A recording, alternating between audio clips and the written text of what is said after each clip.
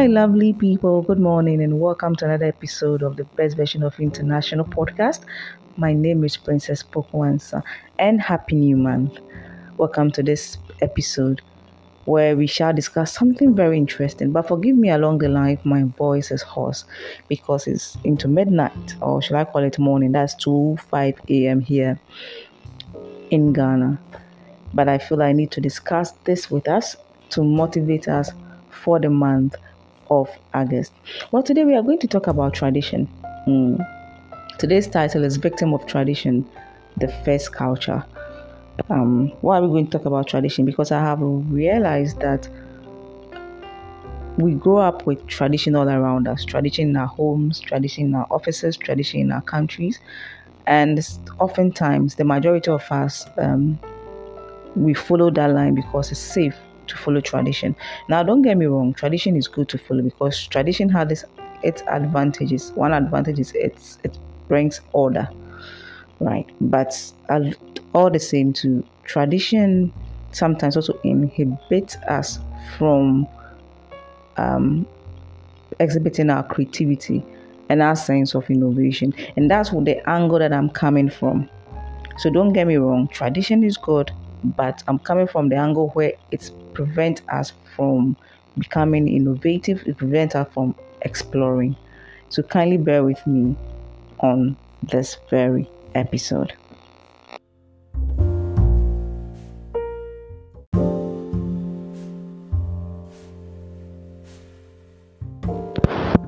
So what is tradition? And I'm discussing tradition from a broad perspective, from our homes, from our countries, from our institutions, because we are surrounded by tradition. So, for example, in our institutions, we have this culture of, oh, this is how this thing is done or has been done, and so it should be followed. When you see that, it's tradition. In our countries, we have this saying that, oh, that's our past presidents, that's our past ministers, that's our members of parliament have been doing it, therefore it ought to be followed. That's the tradition I'm talking about. In our homes, certain families are associated with certain profession. Oh, there's a family of lawyers, family of doctors, family of pilots. Don't get me wrong, that is good. But I'm coming from the angle that if a particular member of the family is not wired to exercise that kind of profession, then there's a problem. But aside that, if all the families are born to be doctors, it's great. So there's the advantage of tradition here. It brings some sense of order, some sense of clarity. If all families are born to be lawyers, it's great. If all families are born to be hairstylists, it's great. Um, Designers is great. But where some families are associated with a particular profession, and there's a member of that family who is wired differently, but is forced to toe the line of tradition. That I believe is wrong, and that is why I am recording this particular episode. So, welcome once again. And as I give the definition, tradition is a transmission of custom from generation to generation. So I'm going to discuss some people who broke tradition in their families, in their countries, in their homes to become the best version of themselves. Credit goes to stacker.com, and this particular article is taken from Women Who Broke Tradition from the Year You Were Born. So we have one, that is Bessie Coleman, an American aviator who earned her international pilot license in the year 1921, the first black woman to do so, since U.S. flight schools wouldn't teach women of color piloting. She was also Native American, so Coleman learned French and went to Europe to get her license. She's known as Queen Bessie. She came back to the U.S. and performed daring stunts like spins, dives, loops in the piloting landscape. So that is a remarkable woman who broke tradition, because in her era, in that particular country, women of color, beg your pardon, were not allowed to get pilot's license. So she broke tradition by learning French and then going to Europe to get a license, and then coming back to the US to perform exploits with her talent. And that is remarkable. And that's the tradition I'm talking about. She broke a tradition. The second woman is Florence King, who held many firsts, and I like that. Remember our title for the lesson is Victim of Tradition, the First Culture. So Florence King, in 1897, she became the first female patent attorney. In 1918, she became the first female vice president of the Women's Bar Association of Chicago. In 1922, she became the first woman to argue a patent case before the U.S. Supreme Court. A year later, she became the first woman to win a case before the High Court, that is the Crown versus Near. And this is a remarkable lady. Why? Because she broke tradition in her country by entering into the legal landscape and performed many first. So we see an advantage of tradition being broken here. Another person that I also want to talk in recent times is Steve Jobs. And aside Steve Jobs, we have Mr. Bill Gates, we have Elon Musk. All these people are breaking tradition to introduce newness into the world, and it's helping a great deal. But I'll pick Steve Jobs' story and discuss. And this is taken from his Stanford speech. He said his adopted parents promised his biological mother that they would make him go to college. So 17 years later, he did go to an expensive college, and all his parents' savings were spent in it. He said he could not see value in it. He had no idea what he wanted to do with his life and how college would help him figure it out, and so he dropped out. So we should see here we can see that he broke tradition. His parents wanted him to go to college. And don't get me wrong, it's fantastic to go to college, but this one, how he believed that college will not help him because of the way he was wired. And he was right. He became a trailblazer.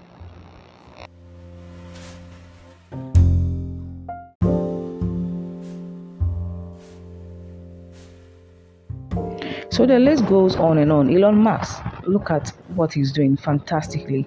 Mr. Bill Gates, look at what he's doing fantastically. And we have several names.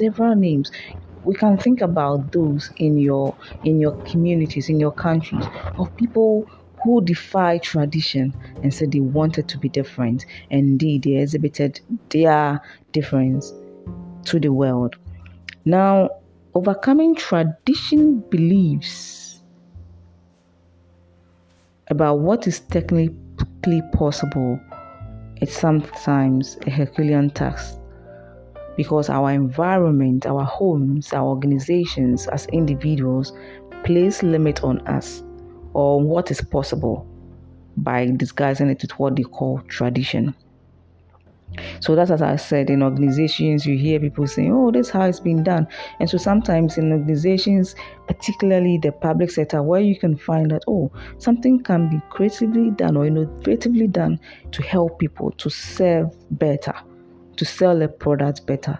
It's inhibited by tradition because people told the line that, oh, this is how it's been done in our countries. This has been done in our homes. Oh, this is how this family we go about it. We go to college. We get ourselves into the public sector. Now, don't get me wrong. There's nothing wrong in that. But some families are known by some tradition, or they're associated with some tradition. Now, as I said, if the tradition suits every member of the family, it's fine. It's great because it brings order. But if it does not, and some are wired differently, then this podcast is to encourage, motivate people that we are all uniquely created. And because we are uniquely created, we must find what works for us and toe that line. And because we are uniquely created, everybody, I believe, that's my belief, I stand to be corrected, but that's my belief that everybody has a sense of uniqueness, and this uniqueness makes everybody prone to become the first to do something in this world. And oftentimes tradition inhibits people to do that. So we see that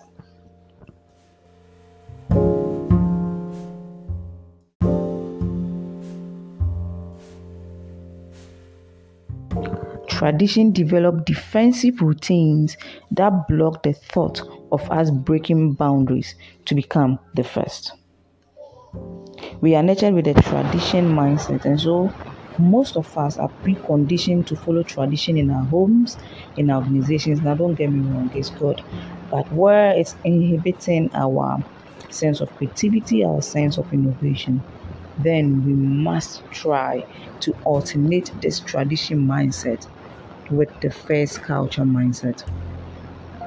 So if you read the story of Lee Kuan Yew, the founding father of Singapore, if you read his book from I think to first, third world to first, it's an interesting book which I wish every leader would read, because Lee Kuan Yew did some fantastic things for Singapore. He broke tradition. If you read I think the introduction of the book, he says that Singapore sought to be different. Different in what way? In the way of breaking tradition. So he looked at sanitation and he ensured that Singapore was clean.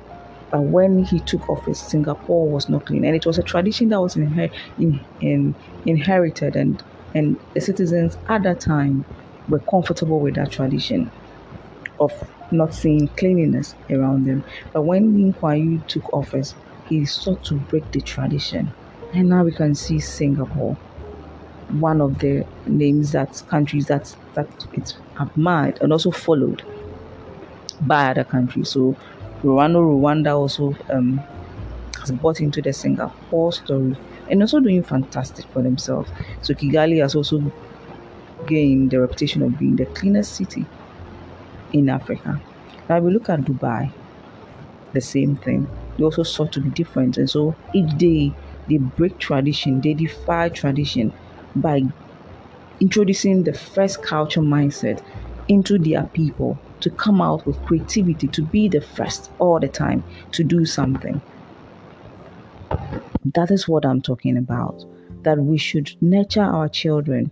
We should nurture the generations to come, or this generation, to have the first culture mindset, to let them know that every individual, as I said previously, is uniquely created. And because we are uniquely created, we are wired to always come out with something new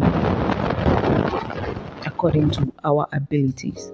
And if we encourage people to always have this first culture mindset, to break tradition when they feel the need to do so, and to become the first in their countries, in their organizations, in their homes, to do something or to perform great exploits, that is going to help.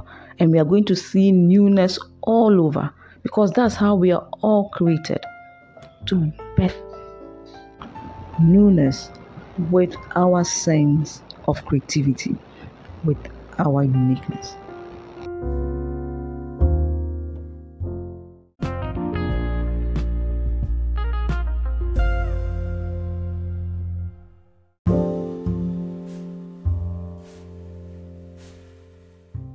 I picked this interesting article from ustoday.com and I want to share. So again, let me credit usatoday.com, and the title is Habits Are Hard to Break, and that may not be a bad thing. So it says, many traditions started with a legitimate reason. So example, horses were traditionally mounted from the left because the sword is carried on the left hip. It made sense, but it's been a very long time since the vast majority of horsemen riders wielded a sword, and it's still taught that you mount a horse from the left side, which it finds, the writer finds is very weird. Again, it's tradition and it's being followed, but then it made sense, but now it doesn't make sense according to the writer. I mean, something of that along those lines. I wouldn't put words in the writer's mouth. Impliedly, that's what it may mean. So he said, admittedly, traditions are hard to break. They are cultural routines or habits. And as we said, tradition also help with order. That's an advantage. But we are preconditioned towards tradition. And that's the danger for us.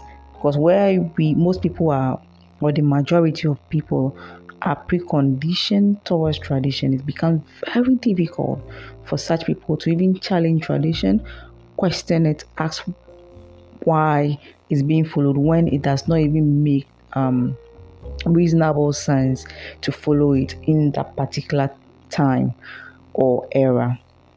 And here the author says there are some traditions that may not add value now but have stuck with us for years. And he gives a reason of the tradition of men wearing ties and then women wearing high heels, neither which serves any purpose. That's for the writer. But I beg to differ a bit from that angle where say women wearing high heels. Well, in some space, people see women wearing high heels as more formal, as more tradition, as more and sexy when women wear heels. So for some culture or some space, women wearing heels makes sense. But some other culture, of course, it doesn't make sense. And I believe the author of this article is coming from the perspective where in his culture, women wearing high heels neither makes sense, or wearing ties, fly tie neither makes sense to him. But in some space, men wearing fly tie makes sense. But in spaces where it doesn't make sense, I think we ought to question it. For instance, somebody working in excuse me, in a casual space. So let's say if the person is I wouldn't want to name any tradition, but there are certain, I wouldn't want to name any profession, but there are certain profession that it doesn't really make reasonable sense to put on a fly tie and a shirt, because that one, some professions you exert more, shall I say, energy, that wearing the fly tie and all that may inhibit you from going about or exercising your duties. But the other space to where fly tie makes you look more executive and more appealing, and makes the profession looks more trusting, and so fly tie is accepted in that space. So as I said, tradition it varies from one space to the other. Well, you look at your space, tradition that has been followed for such a long time, look at your space, whether that tradition makes sense. If it doesn't, then you have to question it, not to follow it. If it's particularly when it's inhibiting somebody from becoming their best, or from becoming innovative, or from becoming creative, or from exploring, then there's a problem. So we have the tradition of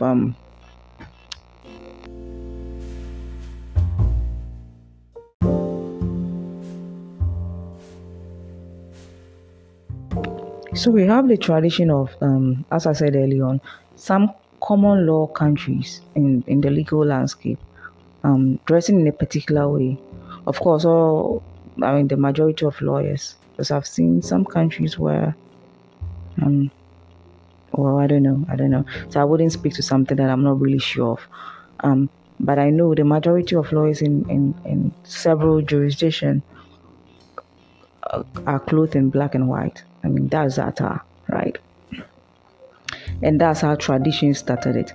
I believe during that time, the birth of the law, there was a reason, which I don't know and haven't researched it. Maybe I'll research it later, why the legal profession chose black and white as its dress code. And then a wig, of course, as a dress code. But as time has progressed, some jurisdiction or countries, if I should put it that way, I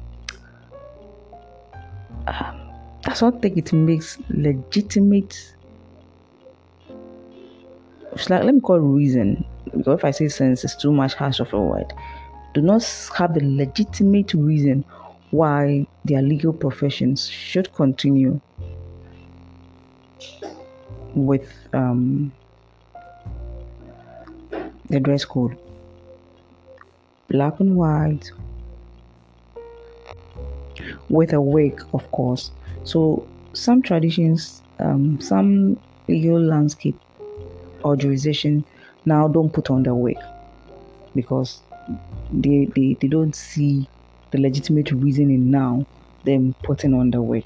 So let's say they have broken tradition of the dress code because they don't see it as something that they should follow. But some traditions are also holding it dearly, and they also have a legitimate reason why they hold that tradition dearly. Some traditions, some jurisdictions also have moved on from the black and white, where a lawyer can go to court with blue. Well, I mean, not veer off completely, with a blue suit without a robe. And some jurisdiction, it is okay because they also don't see the legitimate reason in following tradition, so they have broken through.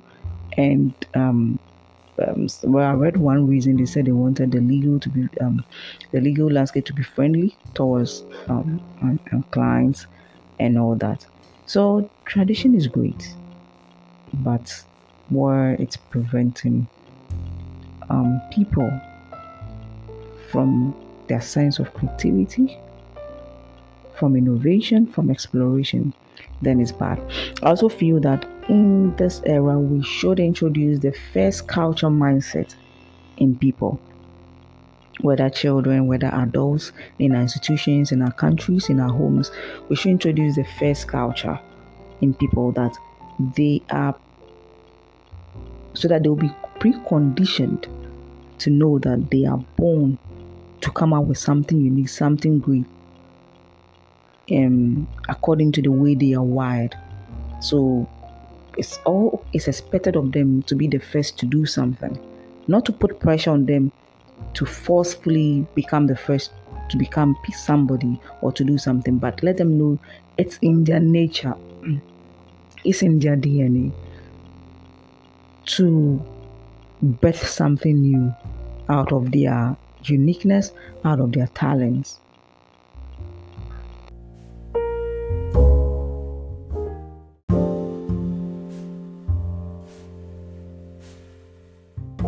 So we should challenge people with the first culture mindset.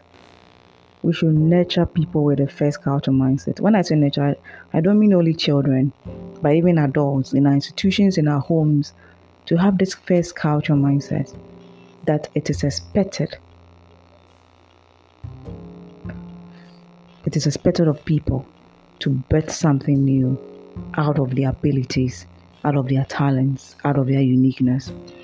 So, for instance, in your podcast, yes, it's good. Podcast is real.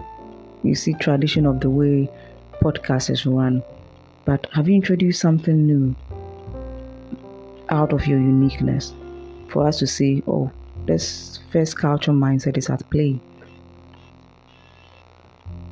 in your country? I've given some countries some names. Dubai, we wanted to be the first to do something, and we are seeing it. People love to go to Dubai because there are things that have not been seen in other countries. Well, one of the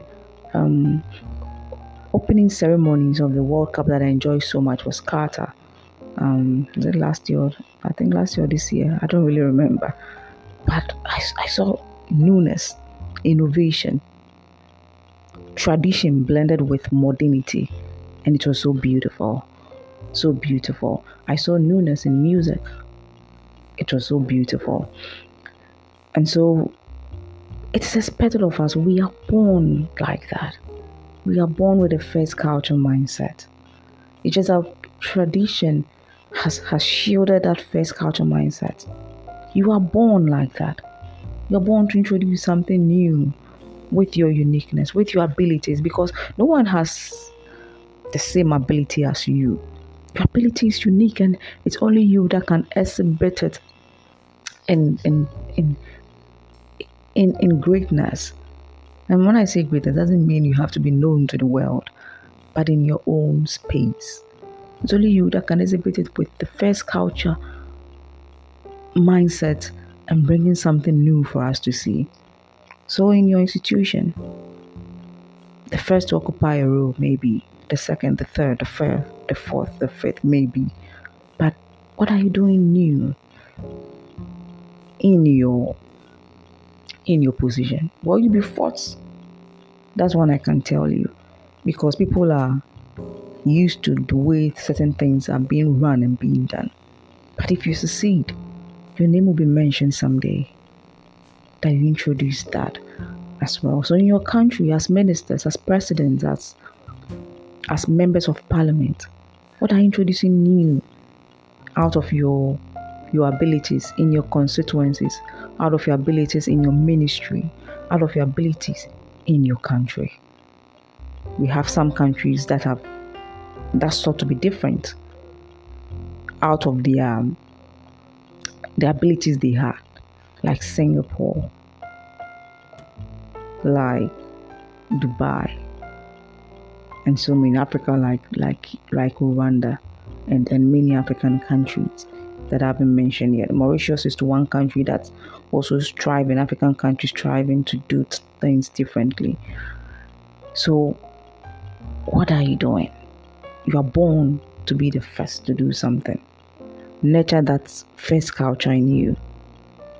And where tradition is not serving a purpose, be bold to question that tradition and help bring something new, so that your name will be mentioned in that small space, in that big space, wherever space it is.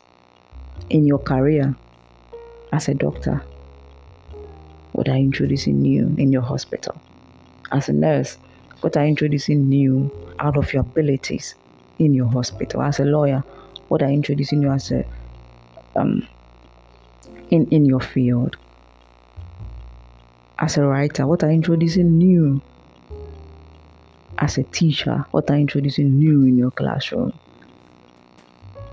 As a fashion designer, what are you introducing new? As an interior decorator, as a cook, what are you introducing new? You are born with that ability to be the first, because remember, your ability is unique. As a musician, what are you introducing new in the music landscape? Remember, all musicians have great voices. I mean, no, I don't know, maybe the majority, to be on the safer side, let me say the majority of musicians have great voices, but they have distinct voices. So when you hear a musician, you can distinguish that musician from another musician because of their distinct voices.